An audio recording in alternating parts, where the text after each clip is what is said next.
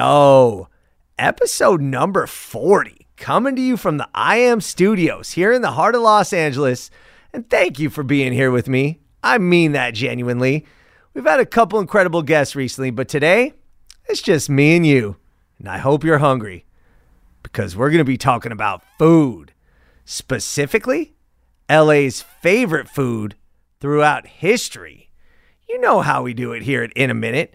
I got to put context, facts, background, and yes, history around this concept, which had me really excited. I'm not just talking about LA's favorite foods of the moment, but we're talking favorite food by decade since 1900. Foods that have left a legacy, not just on LA culture, but worldwide. That's right. Your stomach growling yet? It's time to get the grill fired up and your napkin ready, because we're talking about LA's favorite foods of all time. All right, y'all, let's get into it.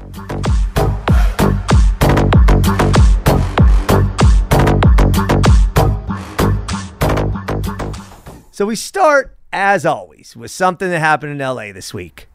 Thanksgiving is coming, and that is the biggest food holiday of the year in LA or otherwise.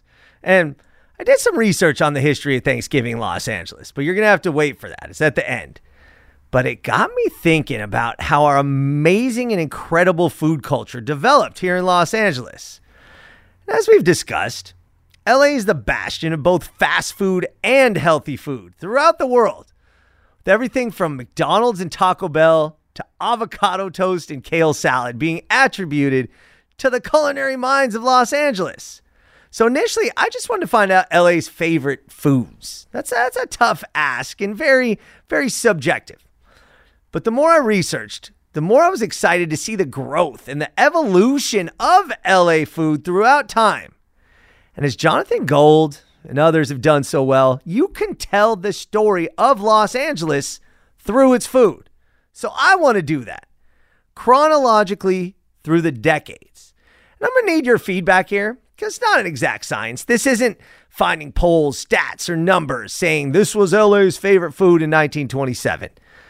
What I'm doing here and how I'm kind of putting this together, this is a combination of both the proliferation of a dish or a meal, as well as its impact on the culture of LA and throughout the world.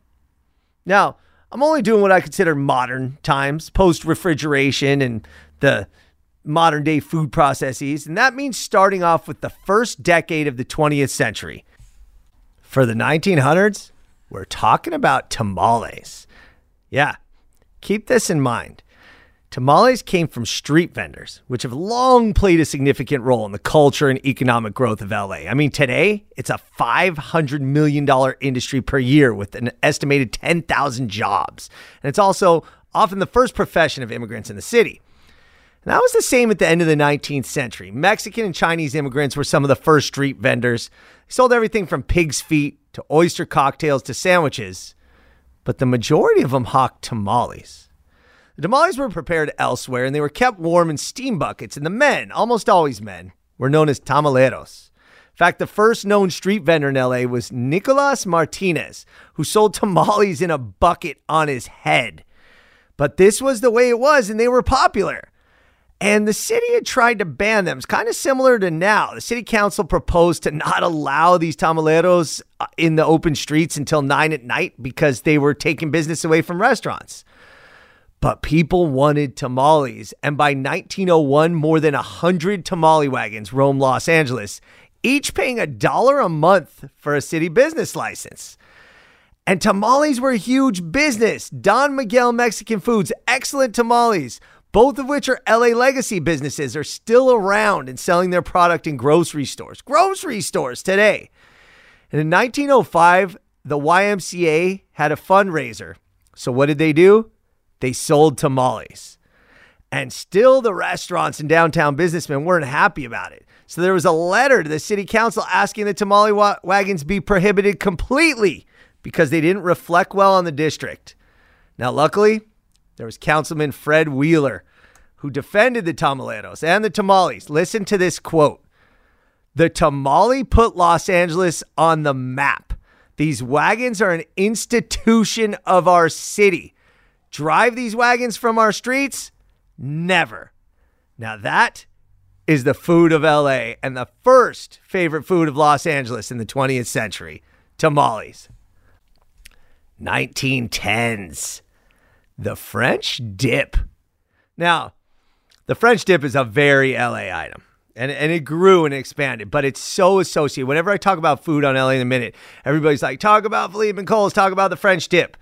So I got to include this in the 1910s, even though the exact origin of the French dip is highly, highly contested. Now, Philippe Mathieu of Philippe's, he opened Philippe's in 1908.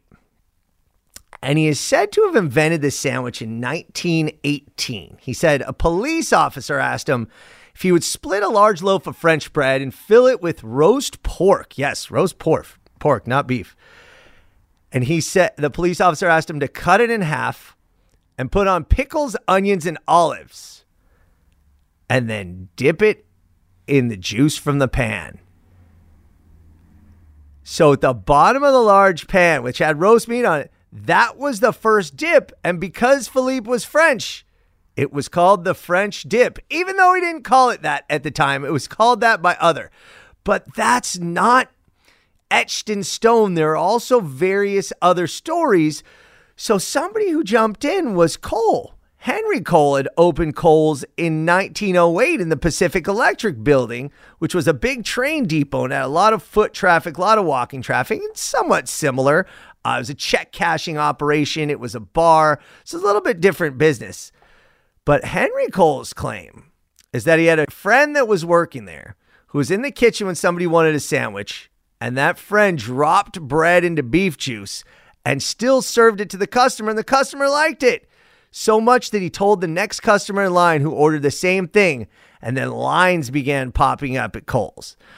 Now, that's also disputed because that story was told by somebody who was not there in 1947. So it is disputed, but what's not disputed is that they both serve French dip. They're both delicious, and it's a true LA item. And listen to this.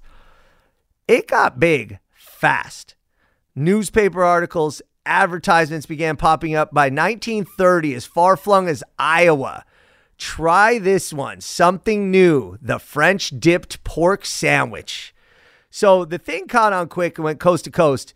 And by 1964, a company opened up in Ohio called Arby's, which made sandwiches that were very reminiscent of the French dip and basically built an entire fast food business on the back of that sandwich. International success. So the French dip is LA's favorite food item of the 1910s. Then, well, you need something to wash those French dips down with, right? So by the 1920s, we get smoothies. What's more LA than a smoothie? I mean, long before Erewhon sold $25 smoothies, the smoothie was born right here in Los Angeles. 1926, Julius Freed, the Julius in Orange Julius, moved to California from Montana, and he opened a fresh squeezed orange juice stall on Broadway downtown. Now, fresh squeezed orange juice was a big deal. I mean, this is the land of health and oranges, and you know, they didn't pasteurize and have pre-bottled OJ in those days, so it's a big deal. But his real estate agent, Bill Hamlin, couldn't drink the orange juice. It upset his stomach. It was too acidic. So he wanted to find an orange-based drink that would sell better, and he had a chemistry background. So he devised a compound of ingredients, all food-based, no chemicals, that gave it a smooth, creamy, airy texture. But at its core were the oranges. And that became the orange drink, which his customers liked. And his sales were $100 a day, which in the 1920s was astronomical. And people would continually ask, "Give me an orange, Julius." And thus, the Orange Julius was conceived. They went into business. They were franchising before Ray Kroc. They leased locations for stands. They made money on real estate, and it was a wild success. They had 100 locations, including one in Manhattan, by 1929, and eventually had 6,000 locations. And they were the forerunner. They were there before Smoothie King, before Jamba Juice, and of course, before Erewhon's $25 smoothie. So yeah, the smoothie, LA's favorite food and legacy food of the 1920s. Now, the 1930s roll around. This is after the Depression, or during the Depression, I should say. And people weren't, health conscious. They just wanted to eat, and they wanted something hearty. Well, the cheeseburger had just been invented by Lionel Sternberger at the Right Spot in 1924, and that set the world aflame. But it was the chili burger that was invented by Tommy DeForest, known as Ptomaine Tommy. Ptomaine, Ptomaine, who had a sawdust floor covered restaurant called Ptomaine Tommy's in Lincoln Heights. Now, it opened in 1919, but he rolled out the chili burger in the late 20s. And this begot an entire culture. Generations of Angelenos have been raised on chili. They said the chili burger is the milestone that starts the traceable history of burgers in Los Angeles, the first step of what constituted the character of the Los Angeles hamburger scene. Jack Smith, famed columnist, wrote an article in 1974 and said the dish was one of the most important parts of the history of Los Angeles. Why? Because Ptomaine Tommy's was one of the first places that had a diverse clientele, including doctors coming off the late shift, fight fans coming home from the Olympic Auditorium, white collar, blue collar, people associated with Hollywood. Everybody wanted some chili, and they wanted chili burgers. And now you can't go 10 blocks in LA without finding a chili place. And one of those is the original Tommy's, which in itself, though not related to Ptomaine Tommy's, at least not directly, opened in 1946 by Tommy Kulaks and is probably, beside In-N-Out, the most LA of burgers, because chili really is Los Angeles. And it all started with Ptomaine Tommy's in the 1930s. LA's favorite food, the chili burger. So now we get to the 1940s. You got burgers. Now you got hot dogs. There was hot dog on a stick. There was Walsh's, which became Cupid's.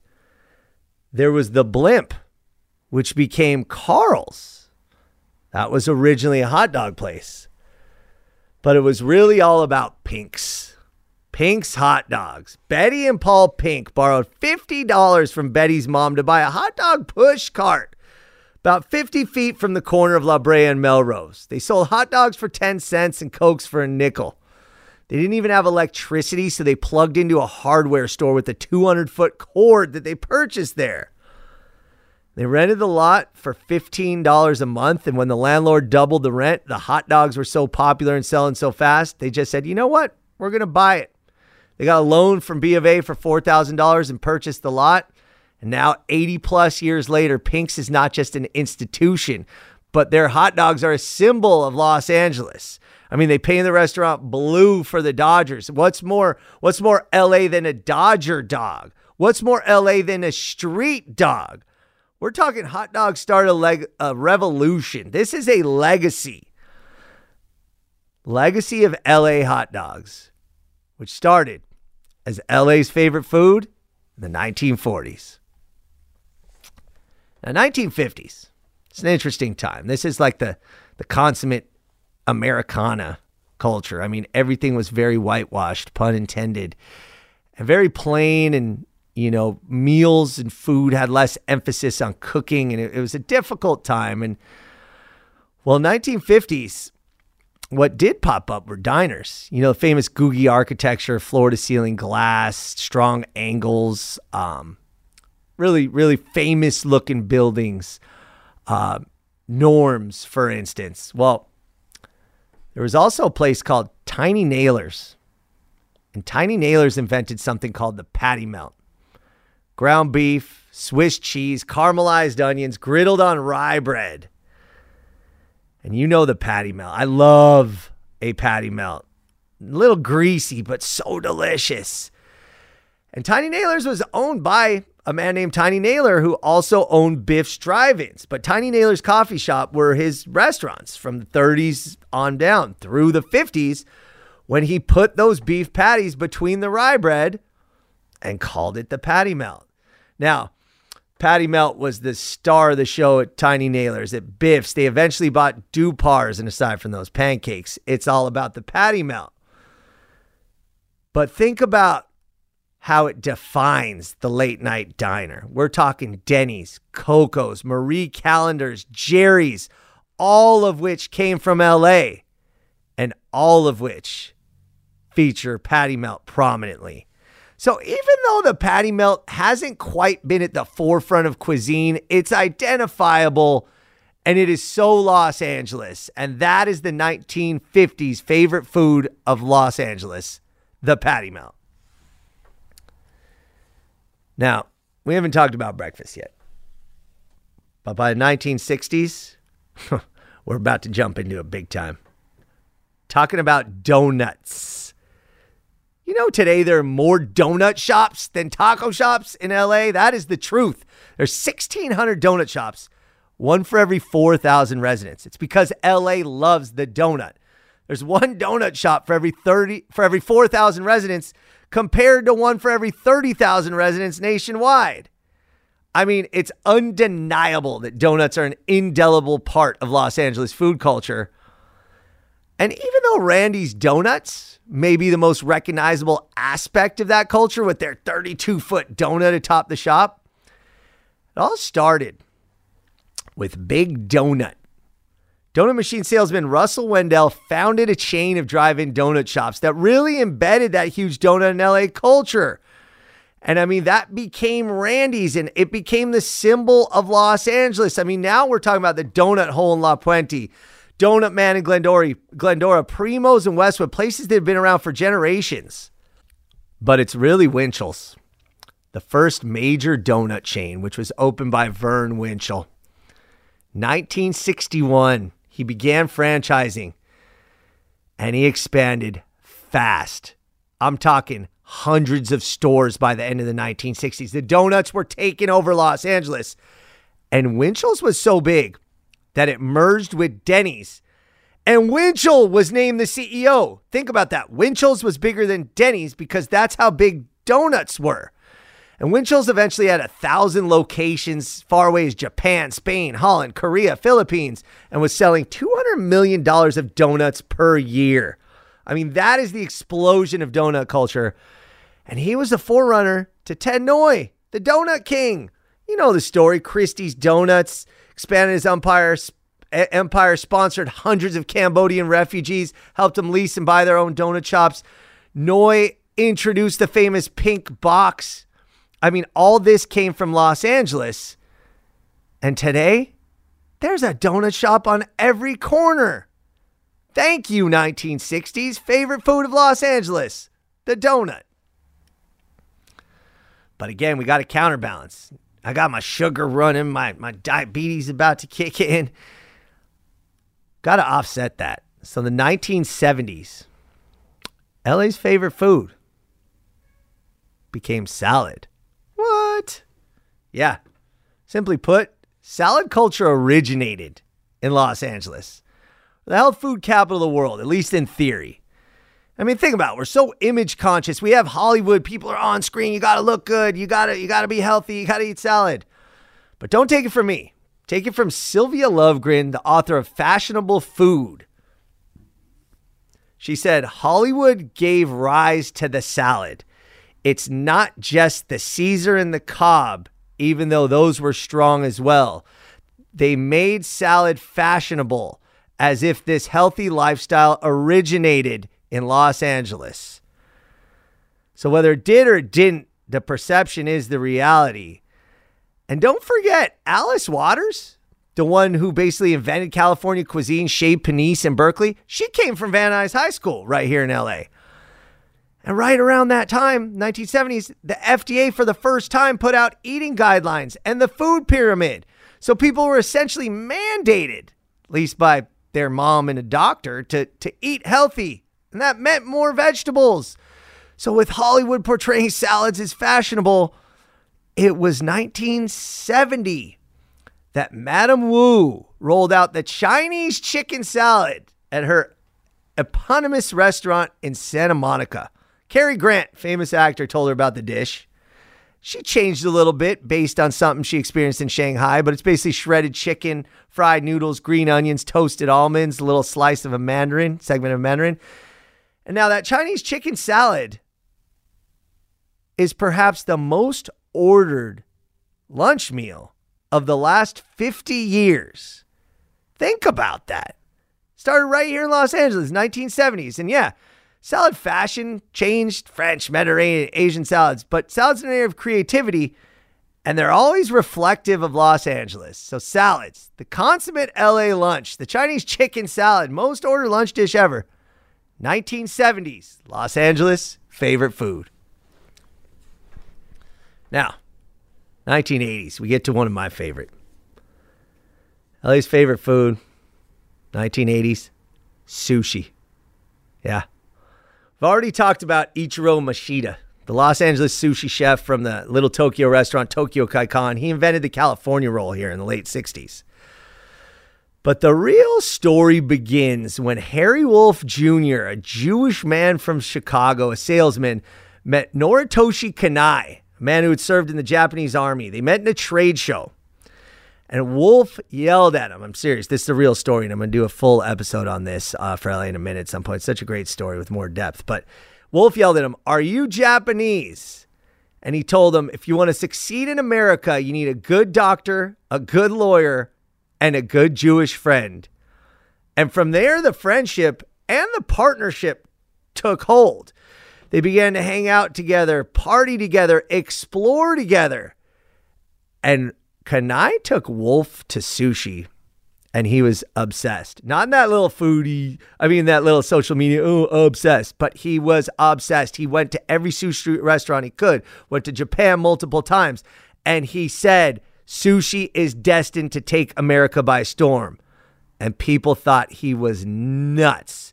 People thought Americans will never eat raw food, especially fish, but Wolf was dedicated. And little by little, sushi started to proliferate. They opened restaurants. And they opened the first sushi bar, Kawafuku. And it was a smash hit.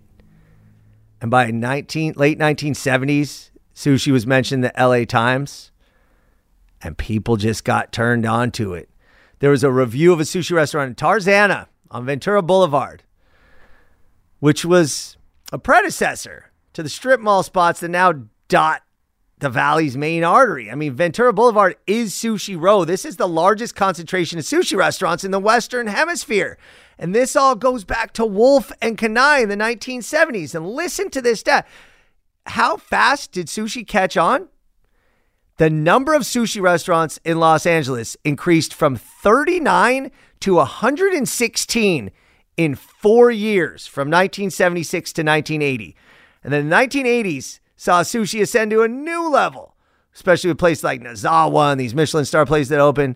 But sushi was everywhere. And today, there are more than 1,400 sushi restaurants in Los Angeles. So yeah, LA's favorite food in the 1980s, sushi. Now the 1990s. Ooh, boy.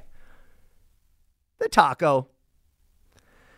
Thick corn tortillas, maybe one, maybe two, that have been put on the plancha with a little bit of oil, some tomatillo salsa, some chopped onions, some cilantro, whatever meat you want, from carne asada to al pastor to carnitas to lengua. Oh my God.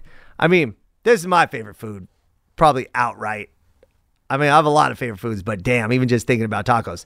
But going back to Cielito Lindo on Alvera Street, that was taquitos in the 30s. We owe everything to King Taco founder Raul Martinez. We've talked about the first food truck, his story, American dream. King Taco turned from a food truck to an institution with more than 20 locations all over LA that really introduced LA to the taco. But it was 1996, an article called Midnight Tacos by Jonathan Gold. at that point in the LA Weekly. And it was talking about El Gran Burrito. But he could have been talking about any tacos in Los Angeles. I got to read this verbatim because this is Jonathan Gold. And this will tell you why this was not just LA's favorite food then, but has probably remained so. Listen to this. This is Jonathan Gold. There's something about the smell of charring meat, the island of warmth and light in the cold dark, that can practically compel you to stand around, to eat off of soggy paper plates balanced on the roof of your car, to guzzle things like grape soda or the hibiscus blossom infusion Jamaica that you ordinarily wouldn't drink. You munch still muddy radishes in a vain attempt to disguise the smell of cumin and raw onion that'll crawl into bed with you like a faithful pet. The certainty that all is beautiful and holy about the mess of corn and gristle in front of you would dissipate as soon as you said hello. If you've been there, you know. The chi, that elusive fire energy of tacos, vanishes seconds after the tacos are served. And unless you're at a first-class place, you'll never experience it at all. It's a grand taco, sizzling hot, oily, glowing with citrus and black pepper, the kind of taco that can, for a fleeting instant, seem like the best thing that ever happened to your life until it's time to get the next one. A truly fine taco may be something like the crack cocaine of the food world. Jonathan Gold, 1996. Pretty hard to argue with the crack cocaine of the food world being the favorite food of Los Angeles in the 1990s. And you know what? That spawned the favorite food of Los Angeles in the 2000s. Food trucks. What? That's not a food. That's all kinds of foods. Well, it's an intimate issue for Los Angeles, both because of street vending and the constant controversy behind it, but because of a culture that turned into a full-fledged revolution. And yeah, started with Roy Choi and Kogi. Choi was fresh off of culinary school, working at the Beverly Hilton as a chef de cuisine, and he met his future business partner, Mark Manguera, who ended up changing his life and the future of food forever. Choi wanted to open a brick-and-mortar restaurant, but Manguera convinced him to have a food truck instead of a food stand or restaurant, and to trust his gut and go with Korean-style barbecue on a Mexican tortilla, Korean tacos. And just like that, Kogi was born. Now, of course, Twitter and the timing of that had everything to do with it. But boy, this is one of those, if you know, you know. If you were there, you remember that line, the tweet coming in, people rushing to spots. Ours was near Cal State Northridge. Sometimes they were in Westwood. Often they were downtown. They were all over, and you were chasing the food truck. And it all comes from Kogi. And don't forget, there was a housing bust, an economic recession during this time. And the recession combined with technology's advances, smartphone proliferation, made street food be hip and chic. And food trucks just kept expanding and expanding. And chefs from high-end restaurants were being laid off. And guess what? It's way more inexpensive. You can't start your own restaurant, but sure, you go get a food truck. It was a smaller investment, and you could cook the same kind of food or even doper food. So yeah, today, there are more than 4,000 licensed food trucks in LA and 43,000 in the US.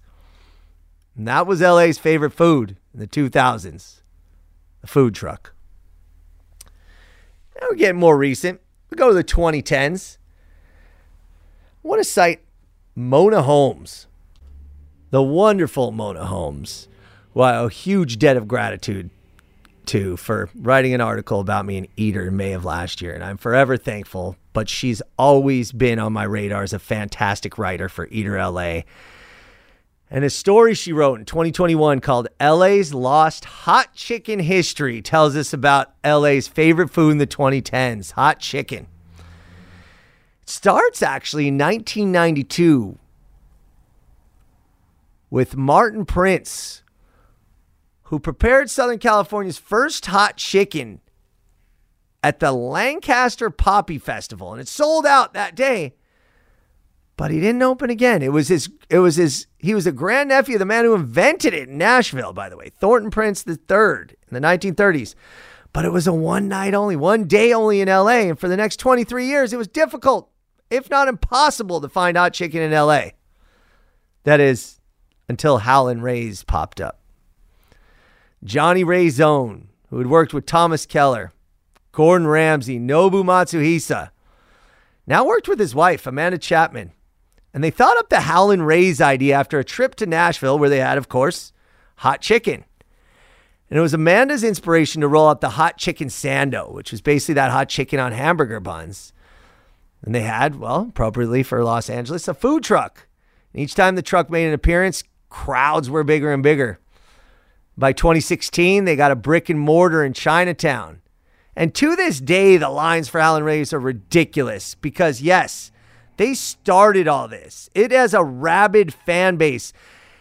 And it was the forerunner to Dave's Hot Chicken, one of my favorite local businesses, because of their story, starting as a pop-up in East Hollywood in a parking lot, all of a sudden, within 3 years, having more than 100 locations, partially owned by Drake. You can't go anywhere without seeing them. They're on pace to have 500 locations within the next 3 years. And other restaurants, other hot chicken places, all over the place. This was huge for 5, 6, 7. To this day, fried chicken is replaced by hot chicken here in Los Angeles. Even big time restaurants rework their menus to include hot chicken dishes. There's pop-ups, Glendale, San Fernando Valley. Michael Mina opened a takeout joint. Rockbird, they ditched their Cornish game hens in favor of deep fried chicken sandwiches. And of course, Kim Prince of the Martin and Thornton Prince legacy opened up Hotville Chicken in Crenshaw in 2019. Now, that closed down, and it's a tough biz because it's competitive. But we owe a debt of gratitude to the Prince family. And hot chicken was the dish, was the favorite food of Los Angeles in the 2010s. Now, 2020s. What is it? What's today's food? Not necessarily your favorite, but what do you see popping? What's LA's favorite right now? What I say? I say it's birria. Birria. My wife always kind of teases me about the pronunciation. I don't blame her. But I get this backstory from Bill Esparza, a good author. Follow him on Twitter too. He wrote LA Mexicano, Recipes, People, and Places. Really good info. But birria started in the 1950s. There's a taquero who moved to Tijuana, Don Guadalupe Zarate. And he started selling birria de chivo, which was oven-roasted goat in adobo. And he soon switched to beef for a greater yield and profit. But what made it different and became LA style was he added more liquid so the birria wouldn't burn. It was soup style, birria de res, which is now known as Tijuana style. And it's the one that you see all over LA. But for a long time, it sort of stayed a Tijuana secret till it was discovered by people from Los Angeles, as usual. But notably, Ruben Ramirez and Oscar Gonzalez, who set up a birria stand in Oscar's driveway in South Central. Friends came over, everybody loved it. And they had a couple brothers who'd worked for Nordstrom in marketing. So they marketed their truck. They marketed their business, and they opened a truck, Birreria Gonzalez, in 2015. And they parked it outside of a barbershop, and they thought it would be successful if people would just eat birria while they waited to get their haircuts. Well, got a lot more successful than that. And it kind of planted the seeds for what would become one of the biggest, I hate to use that word trend, but it is a food trend in Los Angeles. And I'll address that. But it's worth noting that in LA at the time, birria was usually only weekend only, family outing. My wife's family, they're from Zacatecas. My wife said she was sick of birria because it was at all the weddings, all the gatherings. And she had enough, but that's where it was. It wasn't usually small walk-up items until Birreria Gonzalez.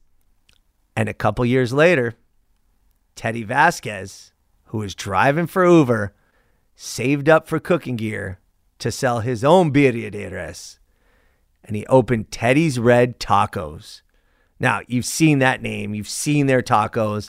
They're very, quote-unquote, Instagrammable, as are the other birrias. But there's one gorgeous post that I'm going to post by Ivan Gonzalez that made the world want to dunk their tacos into this steaming red consomme. And that's what, at least in my mind, makes it birria. Like, it's not quite a stew. It's not quite a machaca, but it's like shredded, and it's so like just different. And it's Instagrammable, and as social media influencers started to highlight birria, and these young kids, Teddy, Oscar, Ruben, Ivan, they were social media savvy, and the images flooded the internet. Red tacos being plunged into this consomme. And the food trucks won followers and customers. And birria was everywhere. Don't believe me? Today, El Pollo Loco has birria. Del Taco has birria. And yeah, Taco Bell has birria. So yes, this modern LA legacy is the new favorite food of the city in the 2020s.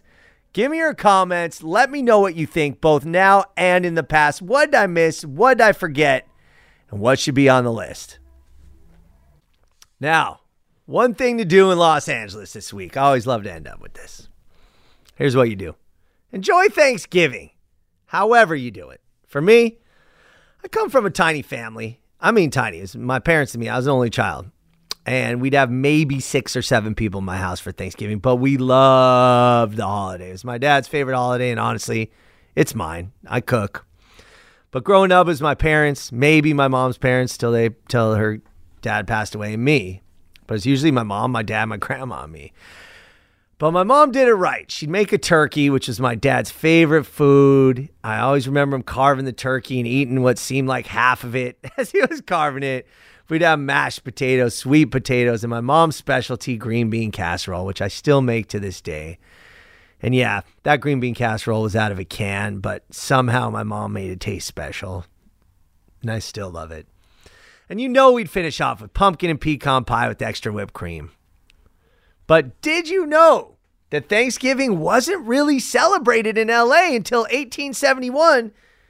And even then, it was only under the auspices of a fundraiser for the LA Fire Department, which was even struggling to stay alive. How was that the case? Thanksgiving, one of the most American of holidays, right? Well, from the time of the Founding Fathers till the time of Lincoln, the date of observance varied state to state. And California wasn't even a state until 1850. And modern Thanksgiving wasn't proclaimed for all states until 1863, when Lincoln finally set a national Thanksgiving for the final Thursday in November. And get this, it was a celebration, at least according to Lincoln, for the military successes of the Union, which pissed some people off, especially in the South, because there was a Civil War. And if you're celebrating Thanksgiving and celebrating the Union, well, I'm with the Confederacy. I'm not celebrating with you. And guess what? LA? LA was a Confederate sympathizer. 75% of Los Angeles sided with the South. Pro-slavery, pro-Confederacy in the 1860s. So for the first 8 years of that proclamation, it was shunned. Now, you can back up a little bit. When California Governor John Bigler in 1855 issued his official proclamation, which was reprinted in full in LA's first newspaper, the LA Star, but it was ignored. No festivities, no turkey, no observed holiday, despite the proclamation. Not here in LA. In 1861, LA's first hotel, the Bella Union, did have a grand layout of turkeys, chickens, etc., but otherwise, according to that same LA Star newspaper, Thanksgiving was unknown here. Now, 1862, the Bella Union hosted again, but it was sparsely attended. And even though there was, quote, dinner parties by several families in town, it wasn't really observed. So 1863, the year Lincoln issued his proclamation, the peak of the Civil War. This is from the LA Star. No notice was taken of Thanksgiving because our citizens think they have nothing to be thankful for. Damn, that's not that long ago in LA that people weren't even observing it. So all the way through the 1860s, it's quiet, nothing. Culminating in 1870, Thanksgiving was called the dullest day of the season, even though it was a public holiday. Quote, the day was only peculiarly noticeable for the unusual quiet that reigned all throughout the city.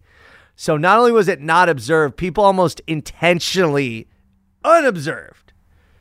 Alas, the next year, 1871, a grand Thanksgiving ball was given for the fire department, which, by the way, was all volunteer. This was not funded by the city. So they had to have fundraisers for the freaking fire department. And I got an episode coming about the fire department history. But the grand Thanksgiving ball was held at a skating rink. Interesting place to have Thanksgiving. But it was found to be the affair of the season, and a huge feast and amazing attendance. And guess what? Made enough money that the volunteer fire department was able to afford a hose jumper and a fire engine, towed by horses, of course. This is 1871. And the next year, 1872, that's what I consider is finally Thanksgiving universally celebrated. Because the paper said, 1872, Thanksgiving was observed with the utmost propriety. Turkey dinner was universally enjoyed, and many pleasant family reunions took place. But that's what it took for Los Angeles to celebrate Thanksgiving. So you can thank the fire department in your blessings this week, in your thankfulness. Thank the LA Fire Department. It was before they were officials, when they were still volunteers. But who knows how long LA would have continued ignoring Thanksgiving if it weren't for that fundraiser. So this is really, in my mind, the 151st year of Thanksgiving in Los Angeles. And however you celebrate, make sure you do it with your family, your friends, and a couple of your favorite foods. Hopefully at least one of Los Angeles' favorite foods throughout the decades. And that is episode 40 of In a Minute with Evan Lovett. Thank you for listening. Hope you enjoyed it, and I hope you're running out to get something to eat. I know I am. But before you do, leave me a 5-star rating. It is super helpful. If you have some time, leave a review. Every rating, every review allows In a Minute with Evan Lovett to get more momentum, and it helps us grow. And please remember to follow and subscribe. That's one of the most helpful things you can do to support. I appreciate you being here with me. And happy Thanksgiving to you and your family, wherever they may be. All right, y'all. It's been a minute.